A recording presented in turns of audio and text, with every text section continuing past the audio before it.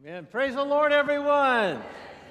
Wow, what a great day to be alive. I'm going to say that again. What a great day to be alive.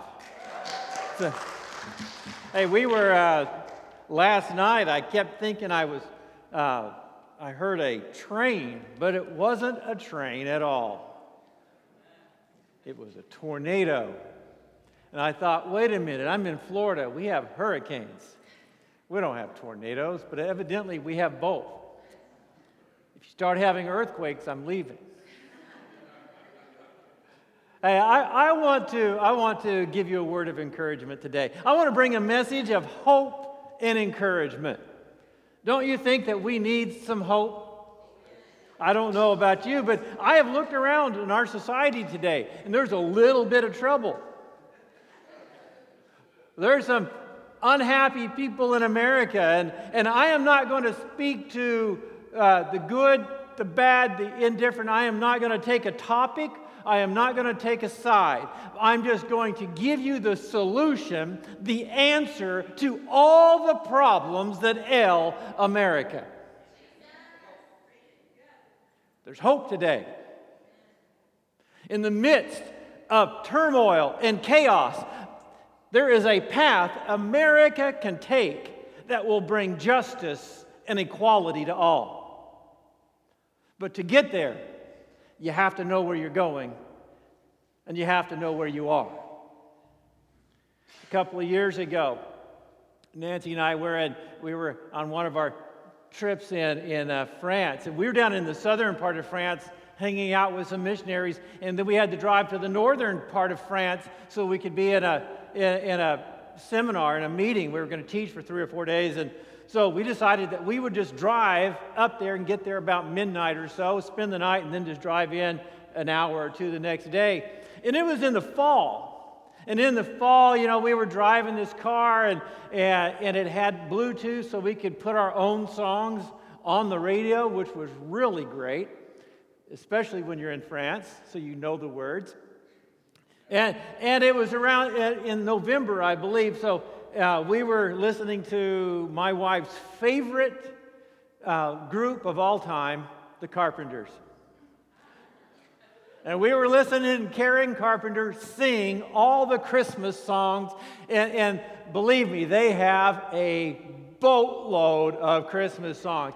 And we were singing. It wasn't just Nancy. I was singing because nobody could hear me but Nancy. And we were singing and having a great time. And about midnight, when we thought we were going to roll into Saint Michel, we saw a sign that said Belgium, 20 kilometers. We didn't know where we were. We had taken a left at Albuquerque.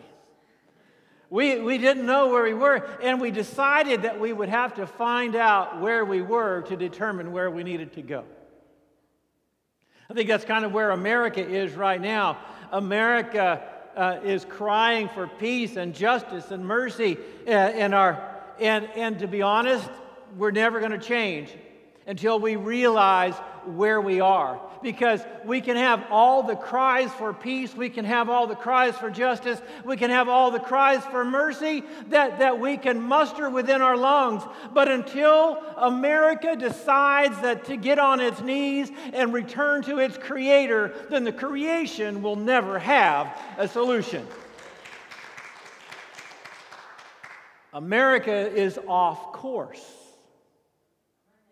Proverbs 14:34 says this: "The righteousness exalts a nation, but sin is a reproach to any people."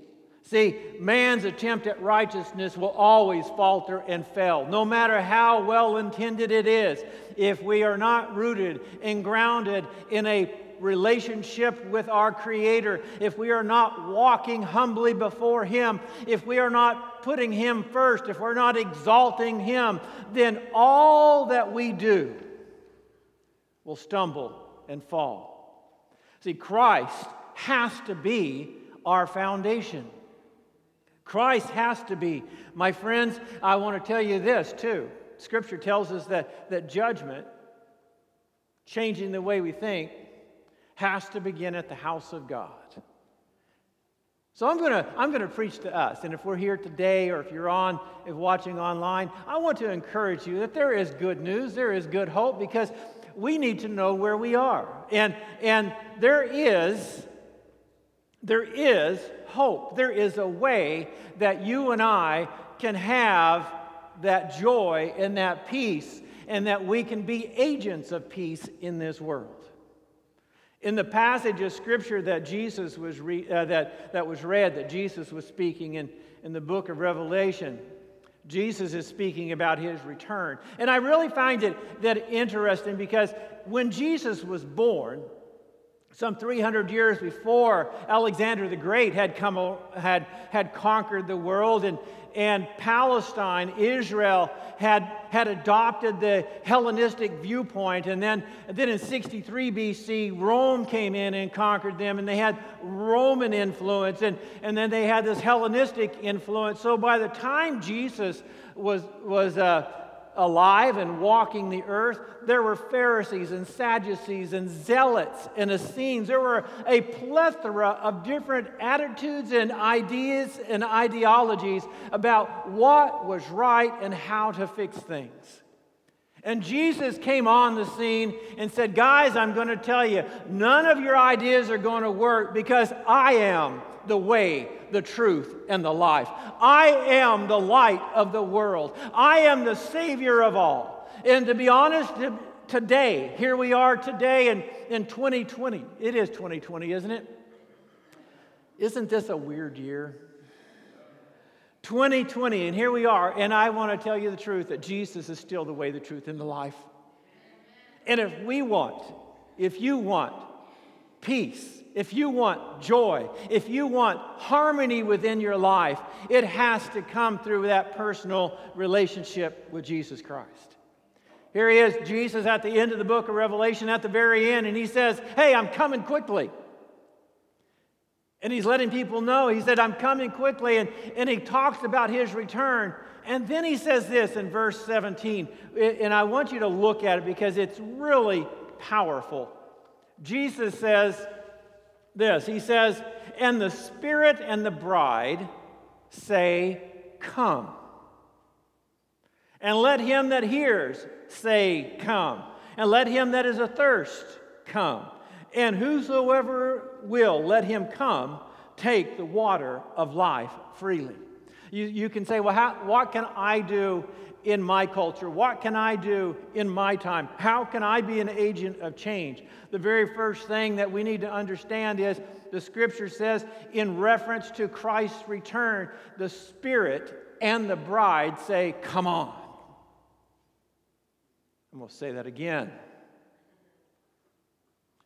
Scripture tells us that when you're speaking of Christ's return, the Spirit says, come on. And you'd say, why would the Spirit of Christ that lives in us have a desire for Christ to return? Do you ever get tired of living in your carnal state? And can you imagine the Holy Spirit of God that lives in us, that is encouraging us and motivating us and moving us closer and closer and closer to Christ?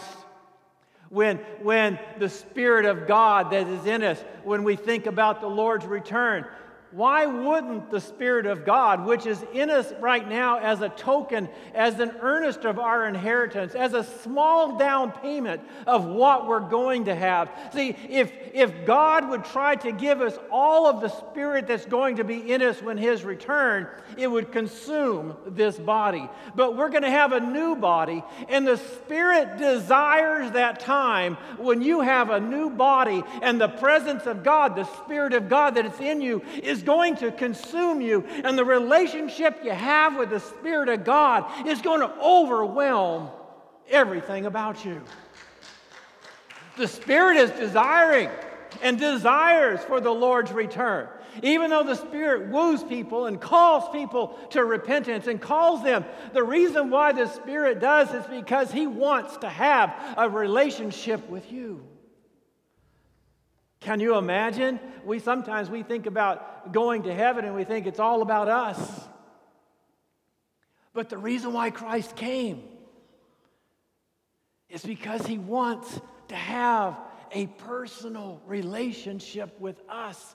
And when that transformation takes place, the Spirit of God, which is in us today, but is only just a small token, it's going to be exponentially enlarged within us. It's going to consume this body, but the new body we have that has no sin is going to be so overwhelmed with the presence of God that we can't even comprehend what our relationship with God is going to be like when we are filled through and through with the very presence of God.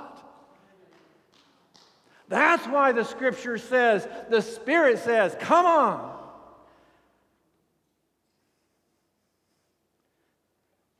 Spirit's voice says, come on, Jesus. And it's placed in the heart of every believer. Every believer. You ever feel that longing? You ever feel the Spirit? You get into a service or you're singing or you're worshiping the Lord and you just have this desire to come up higher to be with the Lord. What is that? It's the Spirit of God moving us and encouraging us. I would encourage you today to don't allow the voices of the world to drown out what the Spirit's cry is. Because, should I say this? I'm saying it. Forgive me right now. If you're watching right news or left news, I don't care which side of the spectrum you are, they are not the voice of the Spirit. I don't care which side of the political aisle you find yourself on. It doesn't matter. No matter who is in Washington, no matter who is in that Senate, no matter who is in the House of Representatives, no matter who is the governor, it doesn't matter who is there. They are not the voice of the Spirit. It is up to us to listen and stir up that gift within us and say, I will listen to the voice of the Spirit, because the voice of the Spirit says, draw close to Christ, come up higher, look for me, because I want to have that relationship with you. That's the voice of the Spirit. But it doesn't stop there. You say, well, man, if it stopped there, that'd be great. But man, it doesn't even stop there. Matt, there's more. Because the Bible says the Spirit and the bride, the church, not the wedded bride, but the espoused bride. You and I, right now, we say, come. It's our call. It's our joy within us that we want the Lord's return because we want to be with Him. I don't know about you, but I get tired of the things that are in this world. I get tired of the sin. I get tired of being disillusioned and being let down. And I know when the Lord returns that I am going to be like Him and I am going to see Him as He is. And I don't want to have my focus on this world, no matter how good it may be, no matter what comes my way. My focus is on the eternal. My focus is on Him. And the Spirit says, yes, Lord, come. And I say, yes, Lord, come. The bride, there is a cry that should be welling up within us in the heart of every believer that says, I want more of the Lord. This is what Romans 8:23 says. And not only they, but also ourselves, who have the first fruits of the Spirit. That's the Holy Spirit within us. Even we ourselves groan within ourselves, waiting for the adoption, the redemption of our body. Paul telling the church in Rome that believers should not be caught up in the affairs of this world, but our focus should be on the redemption of our body, that we should be focused on the things that really matter, that have eternal dividends. 2 Corinthians 5:8, Paul writing to the church in Corinth, it says, we are of good courage.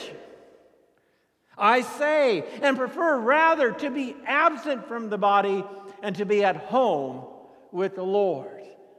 Paul saying, man, I am here and I'm serving the Lord and I'm happy about serving the Lord, but I will tell you this, I would rather be absent from this body and be present with the Lord any day of the week and twice on Sunday.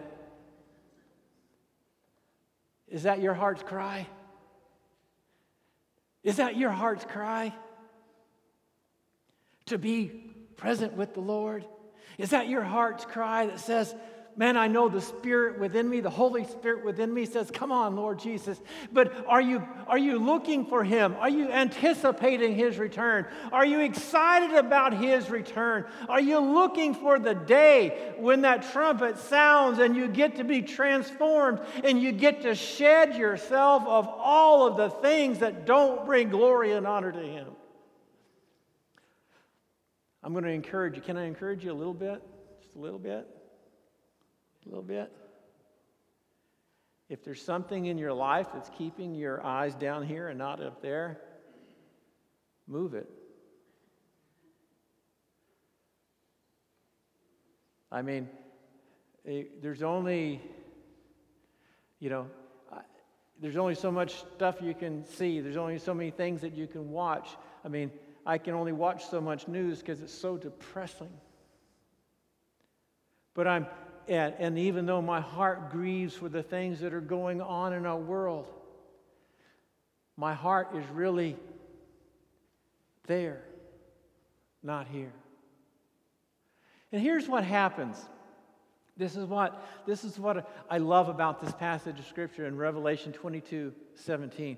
There's a symbiotic relationship between the bride and the Spirit, but it also creates synergy. In other words, when both voices are in unison, when the Spirit and the bride are working together and in harmony, when the Spirit is always saying, come on, Lord Jesus, but when the bride says, come on, Lord Jesus, when they both get together, they create an atmosphere that entices other people to want to come.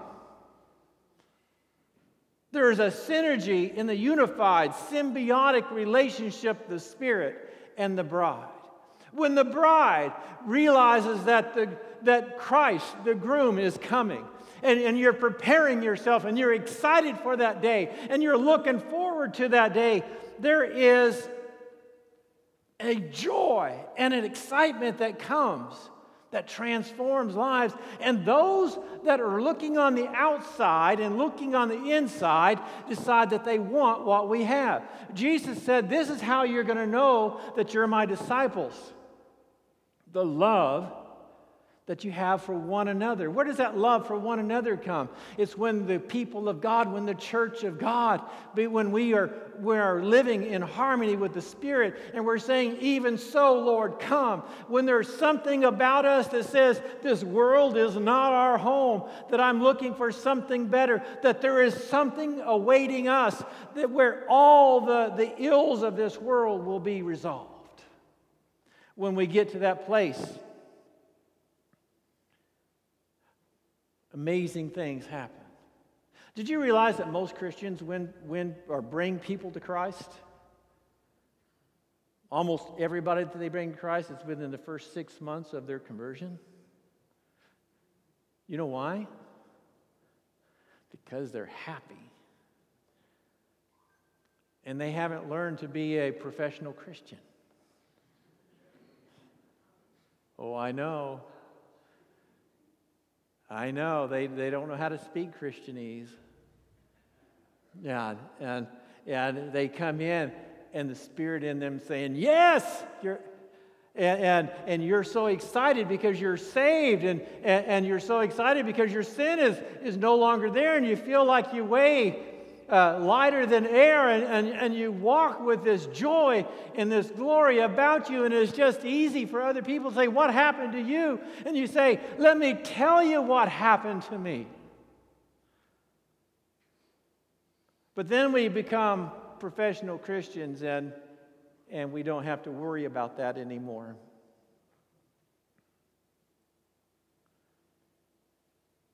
Here's what Romans 8:1 says, therefore there is no condemnation to them that are in Christ Jesus, who walk not after the flesh, but after the Spirit. And I know some versions don't have that last part in there until verse 4. But here, the whole passage, that whole context of that passage is this, that when we as God's children are walking after the Spirit, when we're walking in unison, when our steps are in cadence with the Spirit of God in our life, there's something that happens to us that we become full of joy, we become optimistic, we become excited about the Lord's return, and it's infectious. It starts reaching other people. They'll start asking you for the joy. Why do you have that joy in the midst of all the trouble? And you can say, because I have a Savior. The church is persuasive when and only when we are walking with the Spirit. The voice of the church and the voice of the Spirit in unison compel others to follow Christ. Verse 17 says, let him that hears say, come. That word here simply means not just hearing with your ear, but obedience. Let him that hears what the church is saying and is obedient to the gospel, their cry as well will be, come on, Jesus. Obedience to the gospel says, Jesus, come on. Those who have heard the cry say, come. Then Jesus goes on to say, he says, those that thirst, come on. If you're thirsty, come on. If you need salvation, come on. If you need peace, come on. I have good news for you today.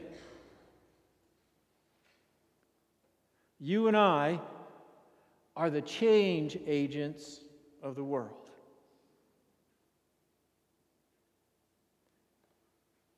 And the agent of change is not about our intellect, praise God, hallelujah. And it's not about our looks.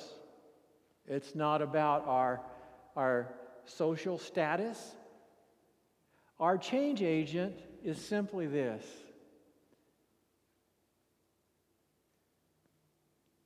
Hearing the voice of the Spirit that says, come on. And aligning our life that says, come on. And when we do that, when our eyes are fixed on the author and finisher of our faith, something amazing happens. When Scripture says, for the joy set before him, he endured the cross. Man, there is something that happens within the heart of the believer when his mind or her mind and her heart and her affections and his affections are set on Christ. When the Spirit is saying, Lord, return, and you're groaning within yourself saying, Lord, return, there's something that happens. There's a joy that comes to you that you know no matter what you're facing today, that tomorrow when the Lord returns, everything will be all right. And there's a peace that surrounds us, knowing that no matter what we face, we're okay.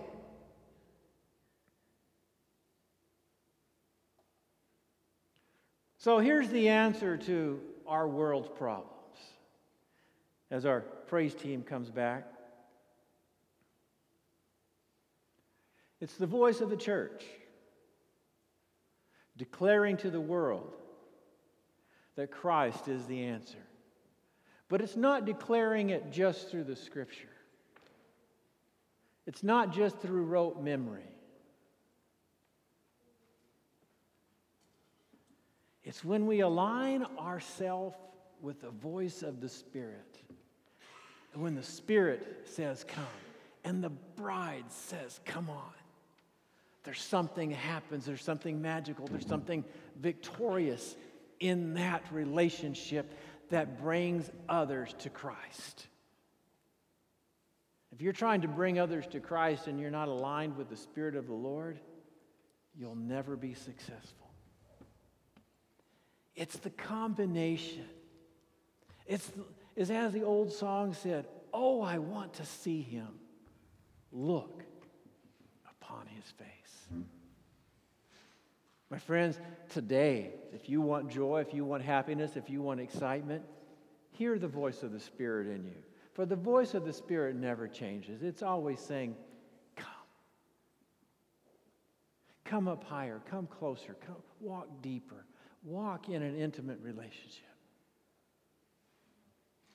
It's always our voice, the bride, that has to push all the things of life out of our minds and focus on what really matters. And that's the return of Christ. And when we focus on his return, and our heart is aligned with the heart of the Spirit, others see that, and they recognize the joy that is within us. If you want joy today, it comes through that intimate, personal relationship, aligning yourself with the Spirit of God.